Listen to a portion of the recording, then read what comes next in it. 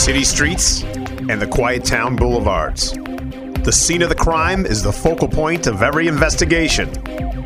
Here, you've joined the team on a thread of evidence where your mind will be open to the exciting science of forensic investigations.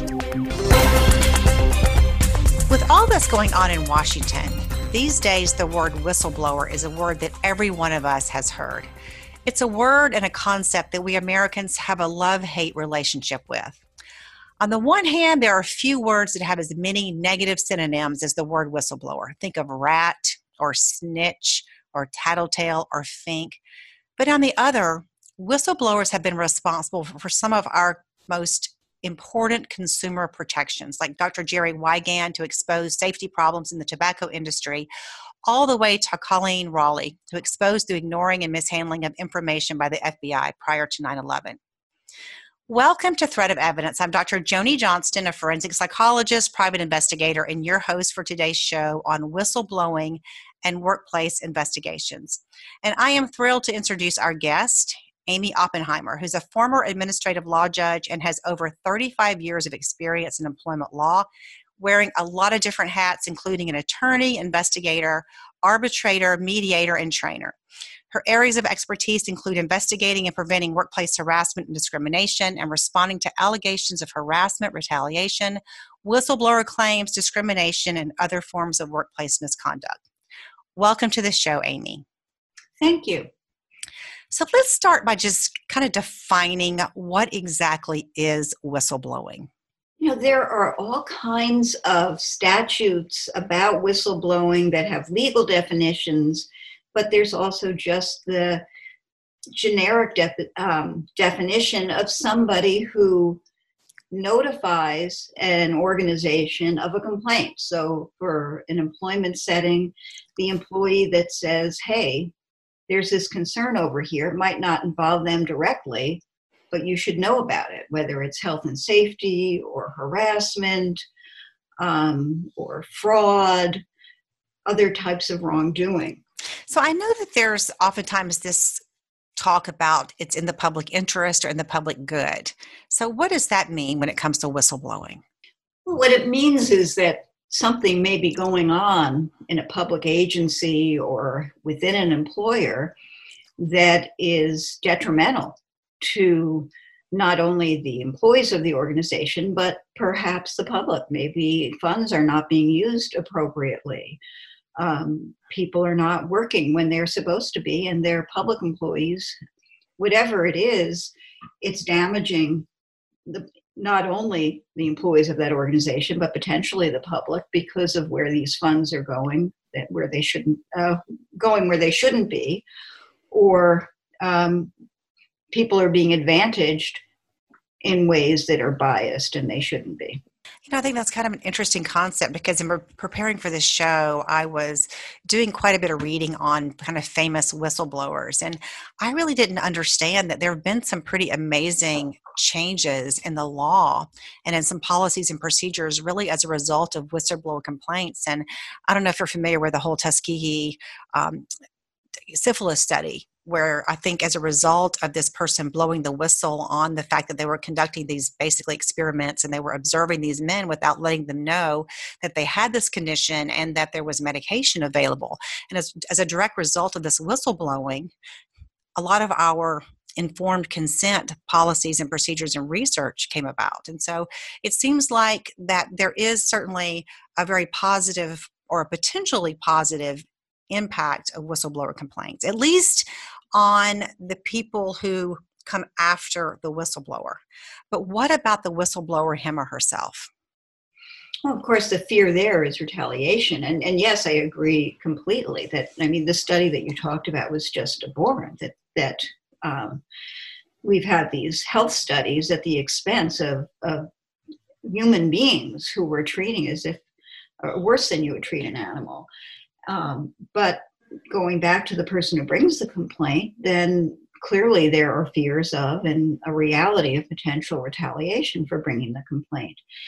And it's interesting that your awareness of the negative connotations, because I don't think so much of the negative connotations. Maybe that comes about because some whistleblowers might have a dubious motive for bringing a complaint. But a whistleblower with a good motive, I don't see why there would be a negative connotation associated with them. Well, it's interesting because, Amy, I've known you for a few years now, which is unlike a lot of the guests that I have. And I've also done quite a bit of workplace investigations. And I don't know if you would share this at all in your work, but I have to say I definitely encountered cases where clearly the individual who is complaining had a legitimate complaint, and sometimes not just for themselves, but for other people. And, there's some attempt to protect people in the company. And yet there did seem to be this kind of ambivalence and this almost sense of like,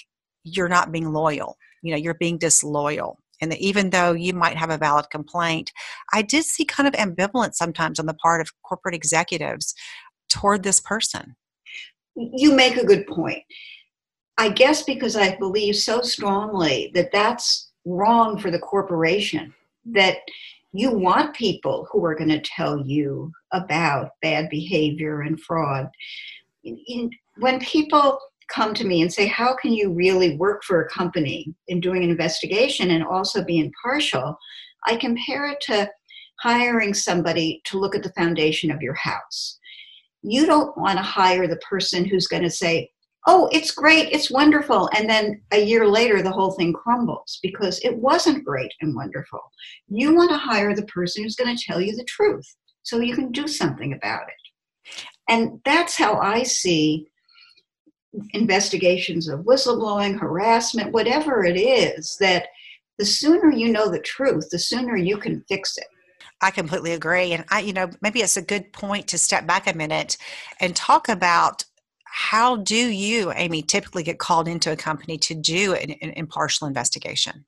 Well, one of the things that people are concerned about is that I am called in by the company because there is nobody else who is going to call me in and pay my bill to do this. It's not as if we've got some government agency that is coming in to investigate a whistleblowing complaint. Sometimes they might. I mean, if you have a health and safety violation or with a harassment situation, maybe you bring a complaint with the EEOC, but that takes potentially years to investigate. And in the meantime, the employer has the duty to respond. And so inevitably, who hires me is the employer. But I'll only work for them if they give me free rein, meaning they hire me to do an impartial investigation. They give me access to the information that I need to do that investigation. And there may be discussions. Do you really need this? Or this is particularly sensitive. I want you to be careful with your use of this. And you try to be respectful of private, sensitive information, but you still have to be given the information that you need in order to make the findings. And that's my task. I'm hired to make factual findings. So, Amy, why would somebody hire an independent investigator versus having somebody in-house conduct that investigation? Oh, well, look, lots of investigations are done by in-house people, but sometimes the allegations are against somebody so high up in the organization that an in-house person doesn't really have enough authority and independence, or just the optics of it, even if they felt they had that, wouldn't look right. Sometimes they don't have the capacity internally. These are time consuming and they take certain skills. They may not have somebody with both the skills and the time to really do the job. I don't think that most investigations need to be done by an external, but certainly some of them do. And that's a choice that's got to be made carefully. So what kind of whistleblower complaints do you most commonly deal with? If you're using the term more generically, not under a specific whistleblowing statute, which, as I said, there are many, then that would be anybody who is essentially blowing the whistle, where obviously the term came from, on conduct that they believe violates the law or internal rules. So that might be the person who sees harassment, not experiencing it directly, but they see it going on. Or the person who says, women aren't being paid equally to men in this organization. Those types of health and safety issues that I mentioned, I don't always investigate those, but they're pretty common. I would only investigate them if I had the expertise. Often you want somebody with specific expertise to come in and do that. One of the things I wanted to really emphasize that you said was the fact that you don't have to be experiencing it directly to report it. And that was one of the things that I saw over and over again in my workplace investigations, where you would have, people who sometimes would come and say, this is happening to my employee or my coworker or whatever. And oftentimes it seemed like managers or even HR sometimes would feel like, well, we haven't gotten a complaint yet, without realizing that in and of itself is a complaint. That's right.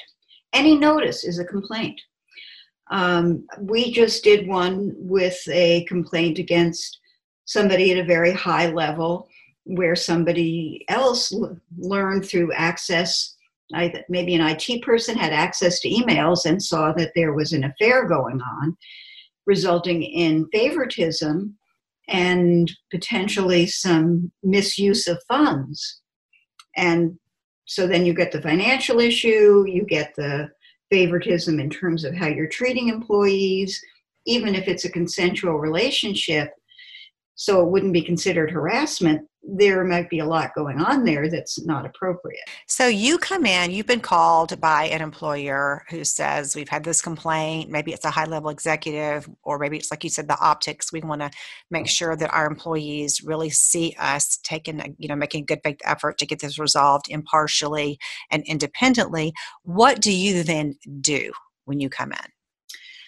Well, I always start with the person who brought the complaint, unless it's an anonymous complaint. Now, some of these whistleblower complaints might come in through an 800 number, a hotline, an anonymous letter.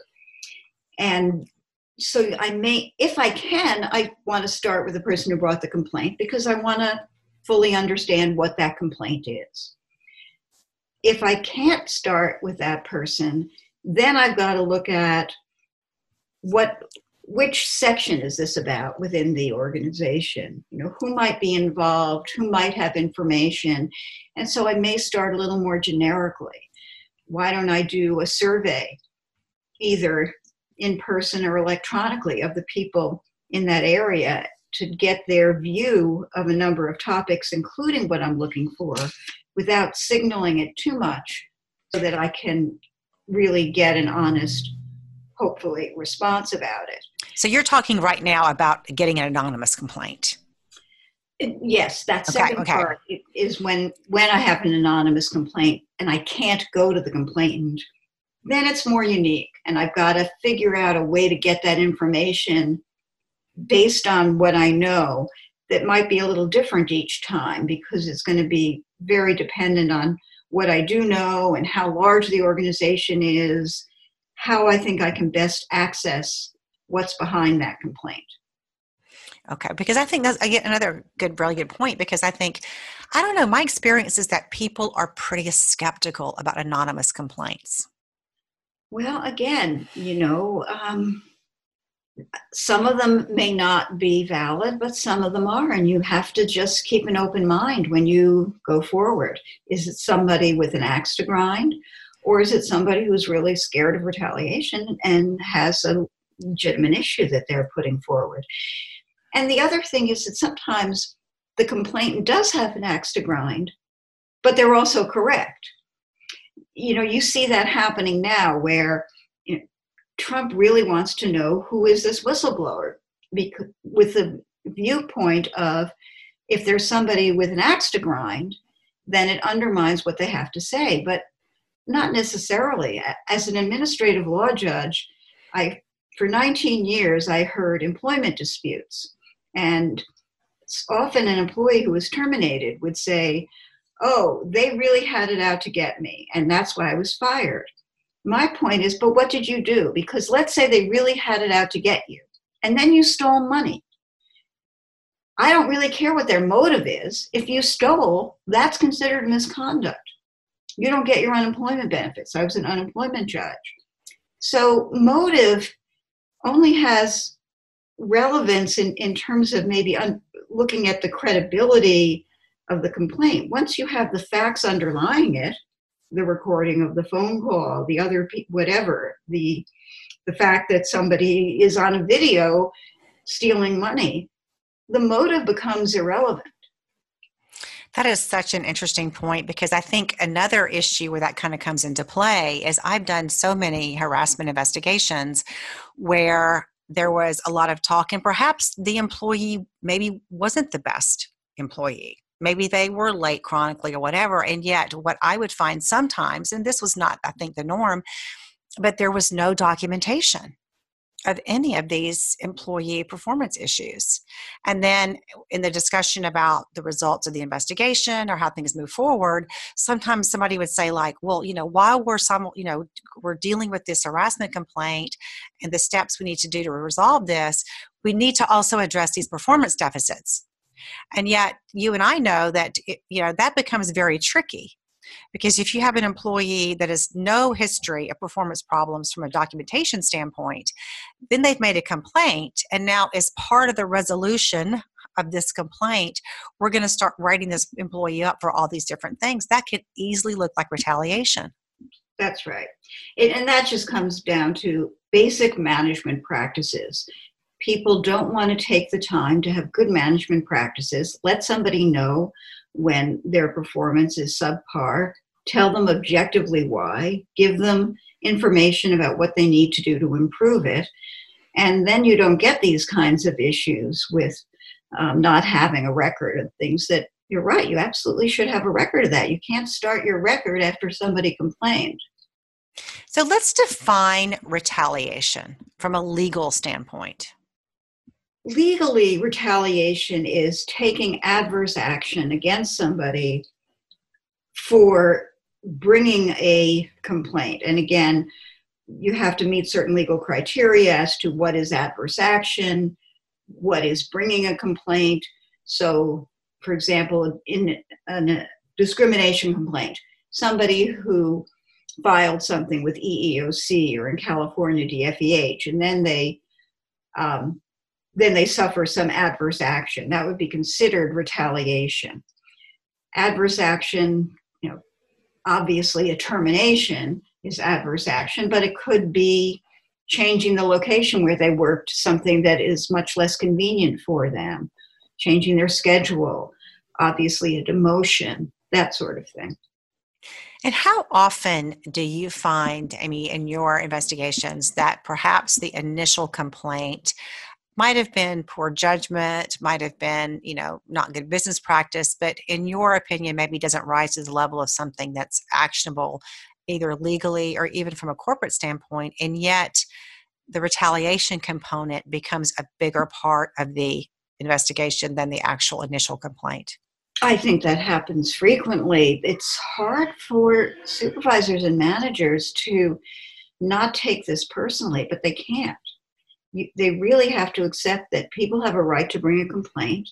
Somebody will look at it objectively. They need to cooperate, and they need to not treat someone differently.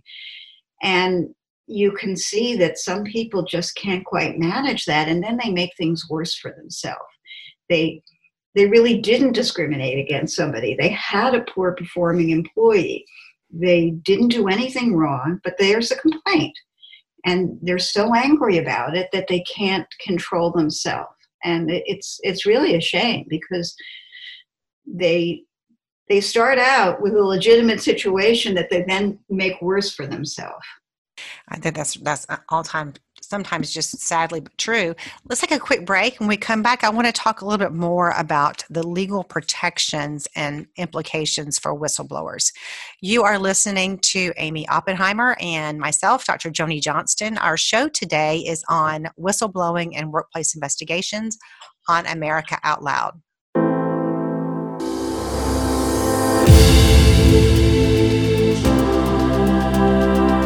Spreading the out loud truth from sea to shining sea. AmericaOutloud.com is the voice of liberty and justice for all. The goal is to deliver a message of truth, inspiration, and hope to the world, to unite people from all backgrounds and beliefs in an effort to advance humanity. We are the vision of the voices. Welcome to the new era in communications, America Out Loud Talk Radio.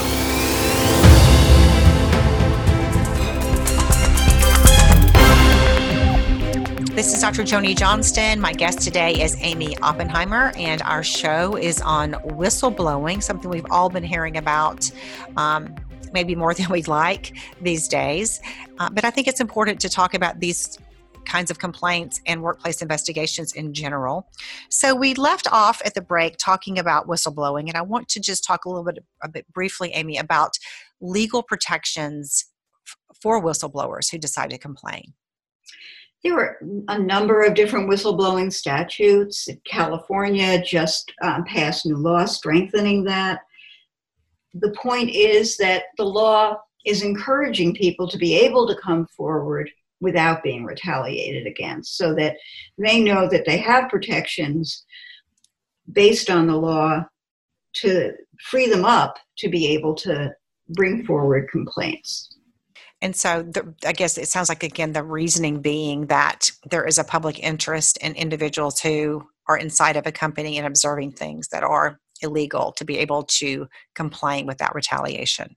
Well, exactly. And I think that part of what the Me Too movement did was really bring to light how much goes on that people are afraid to come forward about. And the more protections people feel they really do have to come forward, the more an institution is going to be able to find out what's really going on. And, I want to speak to that fear, because I think individuals, at least my experience was, I think I probably underestimated the fear that so many people that I interviewed really had in coming forward with a complaint. And I'm just wanting to speak to that in terms of, let's say somebody is in a company and they're observing perhaps a safety violation, or they're observing some illegal activity. What should they do? How should they complain? Or should they complain? Well, obviously, everybody has to make that decision for themselves. They can't say that there might not be a risk in them doing it. And they also have to evaluate, is this something serious? I mean, sometimes people are, no, this has to be 100% by the book, and something's 95% by the book, but, and they say, well, that should be a complaint. That could be an opportunistic or a frivolous complaint if basically things are still safe and appropriate. But when things go beyond that, when things really cross a line in terms of safety, their safety could be threatened, somebody else's safety could be threatened, or in terms of harassment or other wrongdoing, then I think surfacing a complaint is the right thing to do. And that individual has to assess whether they're willing to take what could be a risk in being in that role, and then make some choices about how to do it. So what is the best way for someone to report suspected wrongdoing? I don't know. You could say there's one best way. First of all, again, how serious is it, and how intentful do they think it is? Maybe, let's say there's a harassment situation where somebody is doing something offensive, but they may not realize that they are really overstepping. Maybe there's a way to intervene, to be what some people call a bystander, and now we call an upstander. They could stand up and say, hey, I don't think this person really likes being treated that way, or take the person aside. Maybe if it's a safety issue, they can take the manager aside and say, hey, are you aware of that? Seems like it's a concern. Perhaps if they get more information, they'll realize it's not a concern, or it will confirm the fact that it is a concern.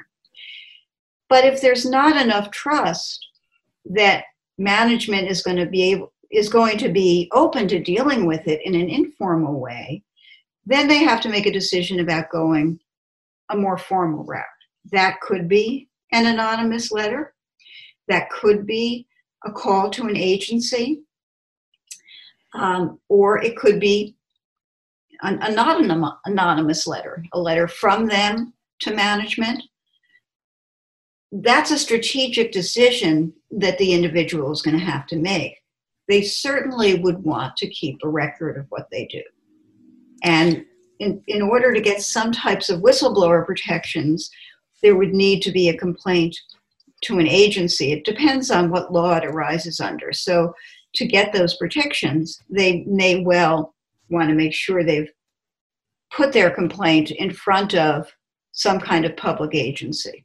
So it sounds like, and I think there's a lot of support for this, at least in the California legal system, that there's this kind of preference that depending upon, again, what the situation is, to handle it informally if possible. If that doesn't work, to then start moving it up the chain of command.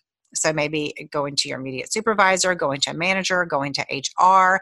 If it doesn't, if nothing gets resolved in HR, maybe going up to a senior VP or whatever the chain of command is. And then, kind of as a last resort, going outside of the company. I'm wondering, from your experience, Amy, what percentage of complainants that you interview kind of do that, try to do that, and then if that doesn't work, escalate it? I think most people try something more informal before they go a formal route, but there's also a percentage of people, and maybe these are the folks where whistleblowers get a bad reputation, that like to make noisy complaints about everything. And those people, I think, are more outliers, but they may just go, I'm going to go right to the governor, or I'm going to go right to the head of the, whatever the agency is that would be the appropriate place. So it sounds like what I'm hearing you say is that really the way people complain or blow the whistle or whatever, however we want to term it use, really does either add or take away to their credibility. And that when individuals ideally should probably try to follow those chains of commands and go out of the organization really either when things aren't getting resolved or when there's some compelling reason to believe that trying to get it resolved in-house is not going to work. They're going to be retaliated against it. I know I've seen situations, and not that often, but I've definitely seen situations where individuals in talking with me have said, well, I'm afraid to go to this person because there's a history here. And the history has been that when somebody goes to this person, they're fired over these kind of complaints. Exactly. So it may not be their experience, but they may have observed other people. So that's where if somebody doesn't follow a chain of command, even if they haven't experienced being ignored or retaliated against, if they have seen that pattern, that's certainly a reason for them to not go through the chain of command. You alluded earlier to this issue of false complaints or frivolous complaints, and I really, really want to address this issue because another thing I ran into a lot of times in doing training was this kind of perception that either complaints were frivolous or they were made up, or a lot of them were it's just to get money. And I want to know from your experience, how valid are those perceptions? Well, I certainly think that there are some people who do that. I think they're the minority. One of the terms that we use is opportunistic complaints. Somebody doesn't complain and then they get a bad review, or there's about to be a layoff, or they start to feel insecure about their job and then they bring a complaint. And it appears to be opportunistic. In some cases, it's still a legitimate complaint because they may have decided, I don't want to risk my job to bring this complaint. But then when their job is looking insecure, they don't have so much to lose. They say, okay, I may as well do it at this point. Or it may be that they take something and exaggerate it so that there's a kernel of truth, but they're taking things out of context. And so in that sense, then they're not as credible. It's rare that people make things up out of whole cloth. Not saying it doesn't happen, but there's usually some grain of truth. But there are people who take things out of context, who exaggerate, who are opportunistic. Every complaint, though, you have to look at with an open mind and look to whether there is validity and the credibility of the person bringing the complaint and the people who the complaint are against. It's so interesting and so complicated to some extent. When you were talking, a couple of things kind of came to mind. Very early in my career as a psychologist, I used to do kind of divorce evaluations or custody evaluations, and I have to say I quickly quit doing them for a number. I did family law for a while too.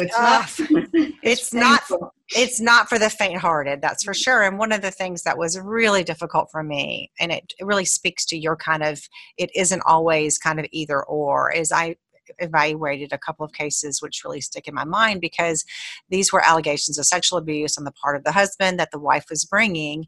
And of course, initially it seemed very coincidental that these complaints surfaced in the context of this kind of messy and ugly custody battle. And sometimes the complaints really were just a strategic attempt to kind of get custody, which was very difficult for me personally to handle. But in some respects, equally difficult were the couple of cases I saw when it was clear that there was evidence that sexual abuse had been going on. It had been going on for a number of years. And there was even evidence that the wife knew about this. And so this had been going on. And yet, and it speaks to your kind of comments earlier about timing of complaints, and it doesn't have to be either or. And that, of course, only when there was this kind of messy divorce that the wife decided to disclose this. And that just shows, I think, like you were saying, how complicated some of these situations can be.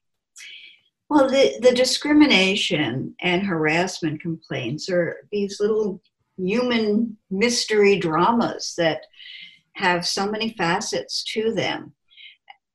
That's different, of course, from something like that's more data-driven, an equal pay case, or the health and safety issues where there may be more of a clear-cut violation. Although, again, what seems clear-cut once you get into the facts of it often becomes much more nuanced. I'd like to talk about the whole issue of equal pay and complaints about that, because that just seems like an incredibly difficult road to hoe. I mean, how would one employee understand that this was going on systemically, and even probably more significantly and importantly, how would that person even begin to kind of prove that? Well, there's certainly a lot of data about pay. In the first question you asked, I mean, that's the whole history of the court case on equal pay, where for years this woman had no idea she was being paid unequally, and there was a statute of limitations issue, because in private companies you don't know what your coworker is making. Public sector, it's all, everybody has a trajectory, and you don't have those kinds of issues. Although how you classify certain jobs may be gender-based, and therefore you might have an equal pay issue. But if you have the same title and level, you're going to be paid the same. Whereas in the private sector, it could be all over the map. Interestingly, companies are starting to become more transparent about pay, recognizing that the lack of transparency has meant that it's much harder for women to assert these claims, to determine whether they're being paid equally. And so companies that are committed to equity, to gender equity, are starting to look at more transparency, which is great. I might put you on the spot here a little bit, Amy, but I was just thinking, tell me, or can you give an example of a particularly complicated investigation that you did that kind of had some of these twists and turns, and how you helped the company resolve it? Well, a pay case that comes to mind was one where an individual claimed that he was being paid less based on race. And it involved truckers and being given assignments and they were paid by load and by mileage, and a whole complicated formula. So I had to figure out, how are these people paid? Because the dispatcher had a lot of power in determining who got what load, and some of the loads you were able to make a lot more money because you could do more loads in a day. They were where they were located, etc. So in order to really understand equality, you had to understand how that job worked. Once I then understood that and I looked at it, I was able to put together a whole chart of how the loads were assigned. And what I realized is that there was favoritism going on, but it wasn't racially based, because there were some African Americans who were being given more favorable loads and some whites who were given less favorable loads. But the person who brought the complaint was given very unfavorable loads.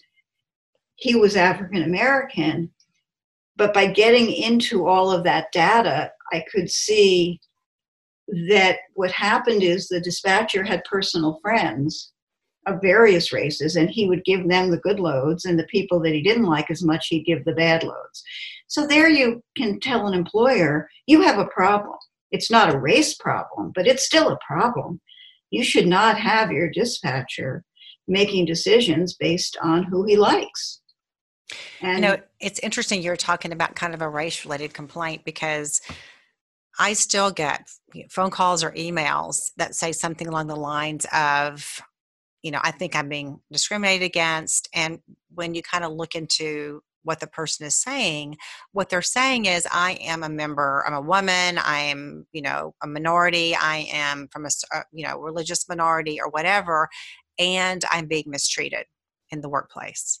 And as you and I know, it's not A and B. It's got to be, I'm being mistreated because I am a man or a minority or white or whatever, not and I'm being mistreated. And I think sometimes that's difficult, for employees to get their heads around. And also, it's difficult for them to see that sometimes, like you said, because it can be easy to say, oh, it must be because of A or B or C, when in fact it might be a problem, as you alluded to, but the problem may be something very, very different. Well, they're speculating as to motive. Sometimes there's a concrete reason to think it's gender linked or racially linked. But other times, as you said, it's just, you think, well, I'm a woman and I'm being mistreated, so it must be because of, but that's really your speculation as to somebody else's motive. And we tend to assume other people's motive, often incorrectly. I want to talk a little, I'm going to switch gears for a minute and talk specifically about harassment complaints, because I think that there seems to be a lot of, in particular, misunderstanding sometimes about those kind of complaints. And and I want to see if you agree with me on this, Amy, because I would hear a lot, particularly around sexual harassment complaints, that it was this kind of he said, she said kind of scenario. And certainly we know that a lot of sexually harassing behavior occurs in private. Not many people decide to do sexual harassment in front of a group, or in front of a lot of witnesses.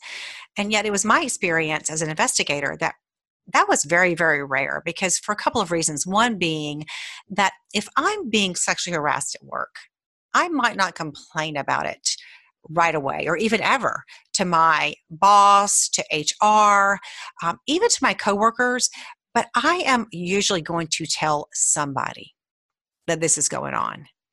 And I know as part of some of the investigations I did, I sometimes interviewed people outside of the workplace, and who were able to say, yeah, this was, back in 2018, when this was allegedly happening, this person was extremely upset. They were talking about the problems at work, or the therapist said A and B and C. And I think, what do you think about that? Oh, yeah. I mean, people misunderstand and think that in a he said, she said situation, that they need corroboration, meaning a direct witness. But what you're talking about is indirect corroboration. So, I mean, the classic example in my mind is back to Anita Hill. She told close friends of hers at the time that she was being harassed. And there was no motive for her to lie about that. And that's indirect corroboration that occurred. Unless you can come up with a motive why 10 years prior to the hearings for Justice Thomas, she would make something up, then that's pretty strong evidence, and yet it was ignored. And even if there isn't that evidence, people seem to misunderstand and think that you can't make a finding without corroboration when, of course, you can. Just like a judge or jury will look at the overall credibility of the person who brings the complaint. And if they're credible, even without corroboration, then you make a finding in their favor.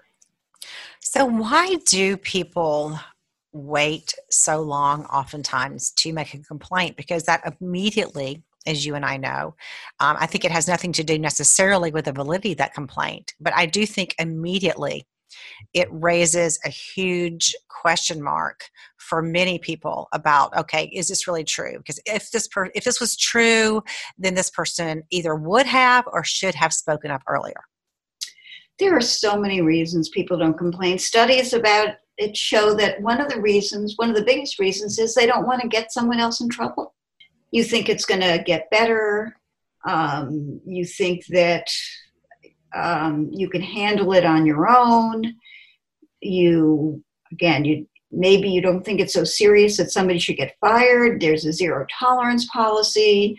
What if you get the person fired? What about retaliation? Is it really worth it? It's not fun to go through an investigation. There's so many reasons that people don't complain.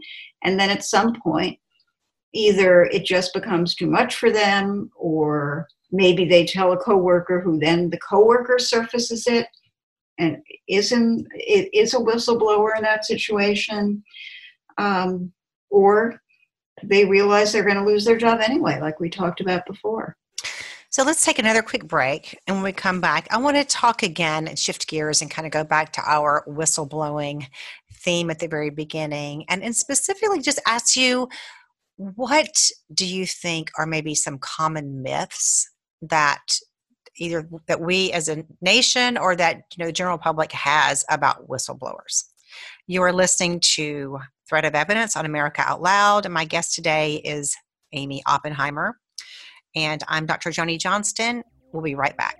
This is Dr. Ron Martinelli, forensic criminologist and host of A Thread of Evidence on America Out Loud. If you'd like to find out what forensic criminologists really do in the field, and you're tired of the false narratives about law enforcement and want to unpack the cases that I've worked throughout the nation, then please pick up a copy of my new book, The Truth Behind the Black Lives Matter Movement and the War on Police, on sale right now at Amazon.com. That's The Truth Behind the Black Lives Matter Movement and the War on Police at Amazon.com.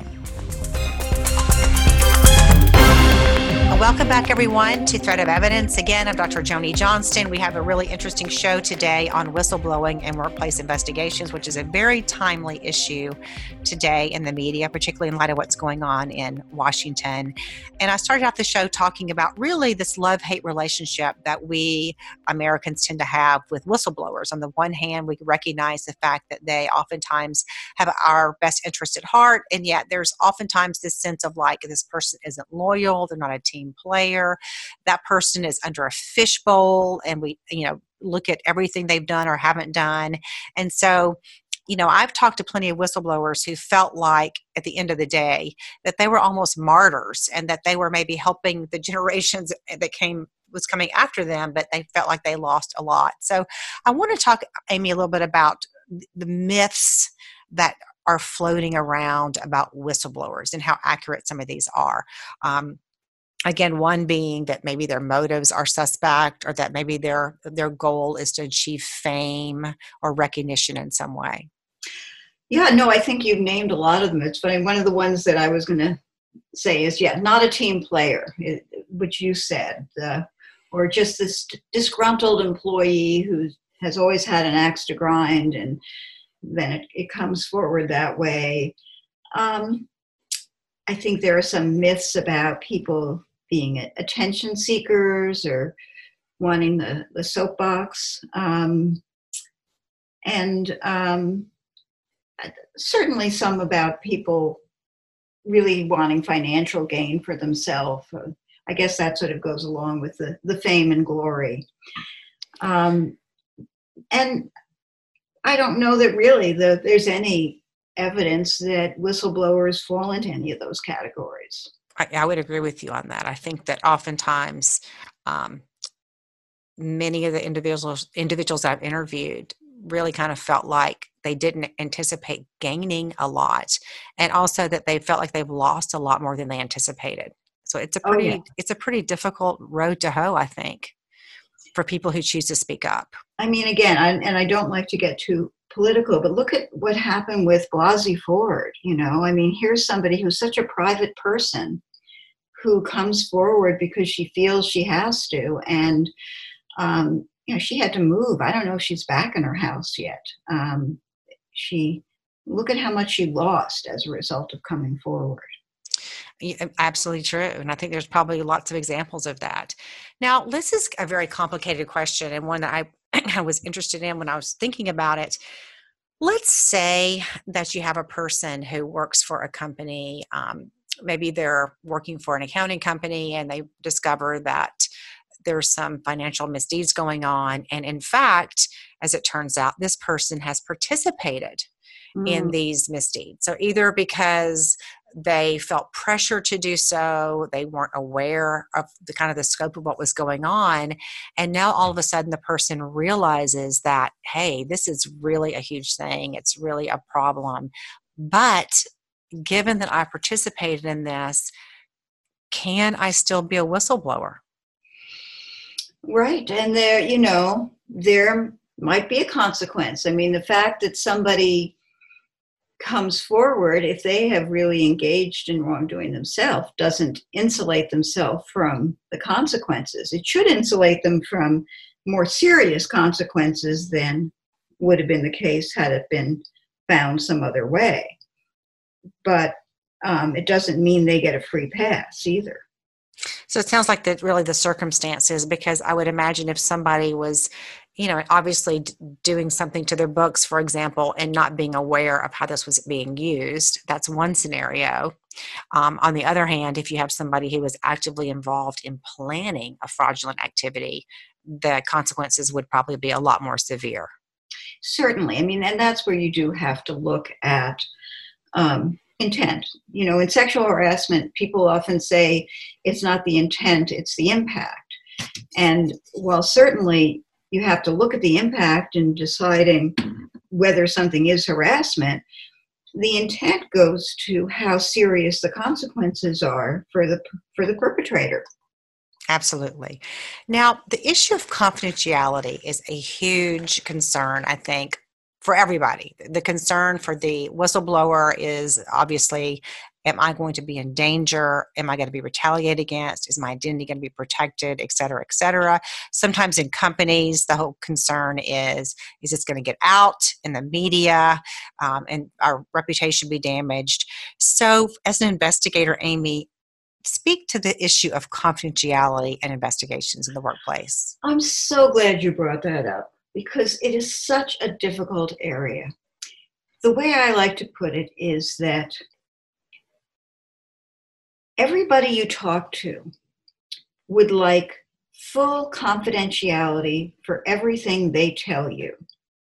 And everybody you talk to would like full transparency for everybody else. It obviously doesn't work that way. The public feels like, well, we want to know if somebody's accused. We want to see that whole 100-page investigative report with what everybody said. And then we'll decide whether we agree or disagree with your findings, Ms. Oppenheimer. But you're talking to all of these people who are trusting you with information when they have to keep working for that employer. So you're asking them for information that may be very personal and private, that may be they're friends with somebody, and yet they're telling you things that would go against that person. And they're very worried about retaliation from everybody, from the complainant, from the respondent, from their coworkers. So you want to be able to protect them, and yet you have this countervailing call for transparency. So how do you walk that line between confidentiality and protecting, again, the rights of everybody, including witnesses, not just the complainant or the alleged perpetrator or accused, but everybody involved, and at the same time provide enough information to give a coherent finding and recommendations? How do you do that? Well, the report that I deliver to the employer, I do investigations as an attorney. They're under the attorney-client privilege usually. Not everybody wants them to be, but if the employer wants them to be, they are. And then the employer has to make some decisions about how much of it to reveal. I might do an executive summary that has much less information, but my findings, so that they can provide that information to the complainant and respondent. Ultimately, if there's litigation, it may not be protected, because in order for the employer to explain why they took certain action, then they may need to use the investigation as a defense, in which case information would no longer be private. Certainly they can ask a judge to redact names that don't have to be revealed, but it's hard to guarantee that none of this will ever see the light of day, and witnesses need to understand that. So when you are interviewing witnesses, what do you tell them? I tell them that I will keep it as confidential as I can, but that I do need to report back to the employer as to what my factual findings are. That if they are nervous about retaliation, which many are, often it's one specific fact they might have, and that if I can generalize that fact, say one witness said, for example, and not name them, that I might be able to do that. But if it's something that's very specific to them, like the complainant said, Joe Smith witnessed this, I may have to say, Joe Smith did witness it based on what Joe Smith said. So I can't guarantee that kind of anonymity. I've had cases where I've given the employer a report that has anonymized everybody, and I'd have a chart at home about who is who, or at my office, my home office. I say home because I work out of my home office. And then that will only be available should there be litigation and a judge would order to know the names. Now, what about after the investigation is complete? You've given your findings to whoever, your employer, whoever that would be, HR or a VP or whatever. What information, if any, do the people who were involved in the investigation, the witnesses, the complainant, the person who's been accused, how much information do they get about the outcome? One of the things that's hard for witnesses to understand is they don't get information about the outcome. The way I explain that to them is, look, if there's a complaint against you, it may or may not be a founded, legitimate complaint. You would want it kept private. And here you're a witness, and much as you might be curious about what happens, that I have to respect the privacy of the complainant and the respondent. And so nobody is going to come back and say, oh yes, we found this person did it or they didn't, because we do want to respect confidentiality. Usually once you talk to them about it, they understand. Sure. The complainant and the respondent have a right to know the outcome. How much detail, there isn't really any specific legal right, and employers treat it differently. Some of them will give them a summary of the findings and explain the basic rationale behind the findings. Others will just say, here's what the findings were.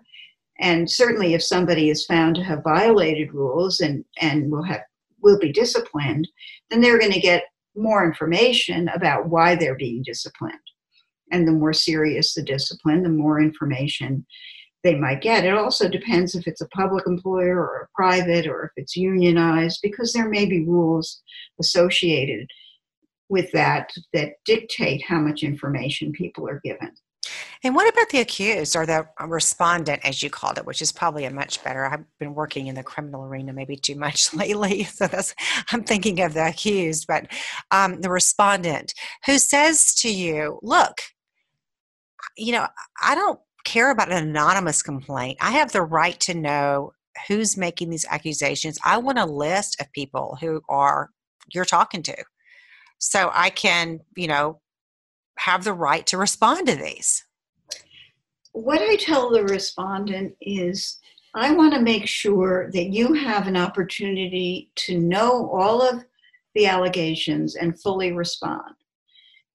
But who brought it, let's say it was a bystander, shouldn't be important unless you think that there's somebody who really has it out to get you and wouldn't be credible for that reason.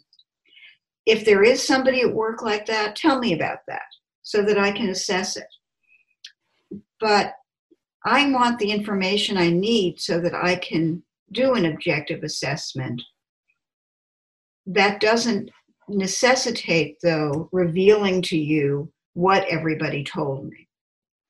I think that's a good point. We're almost out of time, unfortunately, but I wanted to speak to that a little bit differently, but I think it piggybacks on what you said, because I've certainly had plenty of respondents say to me, I want to give you a list of people. I always ask, and I'm sure you do too, who would be important for me to talk to as part of this investigation. Definitely. And I ask that, of course, of the person who's making the complaint, the person who's responding, and also the witnesses as well.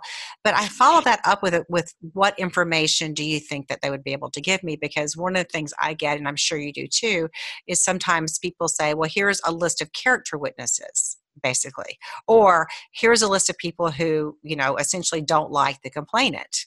And he could tell you all kinds of annoying things about that. And so I think it's important. It does a couple of things. It makes sure that the investigation is narrow enough that it is addressing that specific complaints. If other complaints surface, they become separate individual complaints.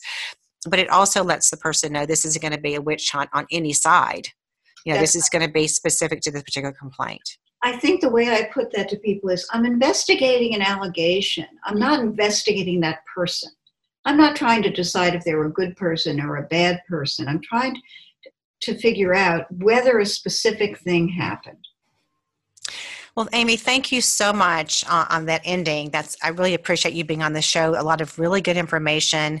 One of the things that we've talked about today is just the competing rights when it comes to workplace investigations and workplace complaints. And so while I think, acknowledge that there can be different reasons for people to be whistleblowers, I think it's also important for us to kind of remember Thomas Jefferson's famous complaint, which was that all tyranny needs to gain a foothold is for people of good conscience to remain silent.